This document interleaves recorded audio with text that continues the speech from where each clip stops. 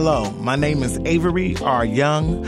I live in the West Town community of Chicago, but I'm definitely from the West Side. The poem that I am reading from today is a poem that was actually based on the incident that happened at a liquor store right off North Avenue in Lockwood.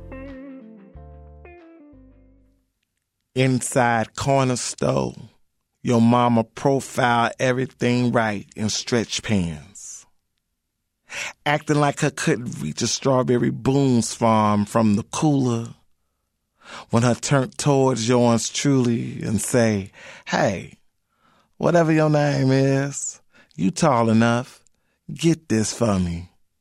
Immediately, I knew I wanted a house of us and 3 babies with my face punctuated by her deep dimples. Me, 19 and 91, inside corner store, all teeth and cocoa butter, Adidas tracksuit, gold rope and yoke.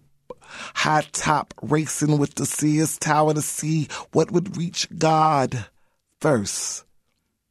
That day, no blood of yours truly to wipe off concrete. No Officer Briggins or Michi to keep your mama from crossing yellow tape. That day, no sound of her screaming on the news or picture of her in the paper reaching to snatch me from getting to God first.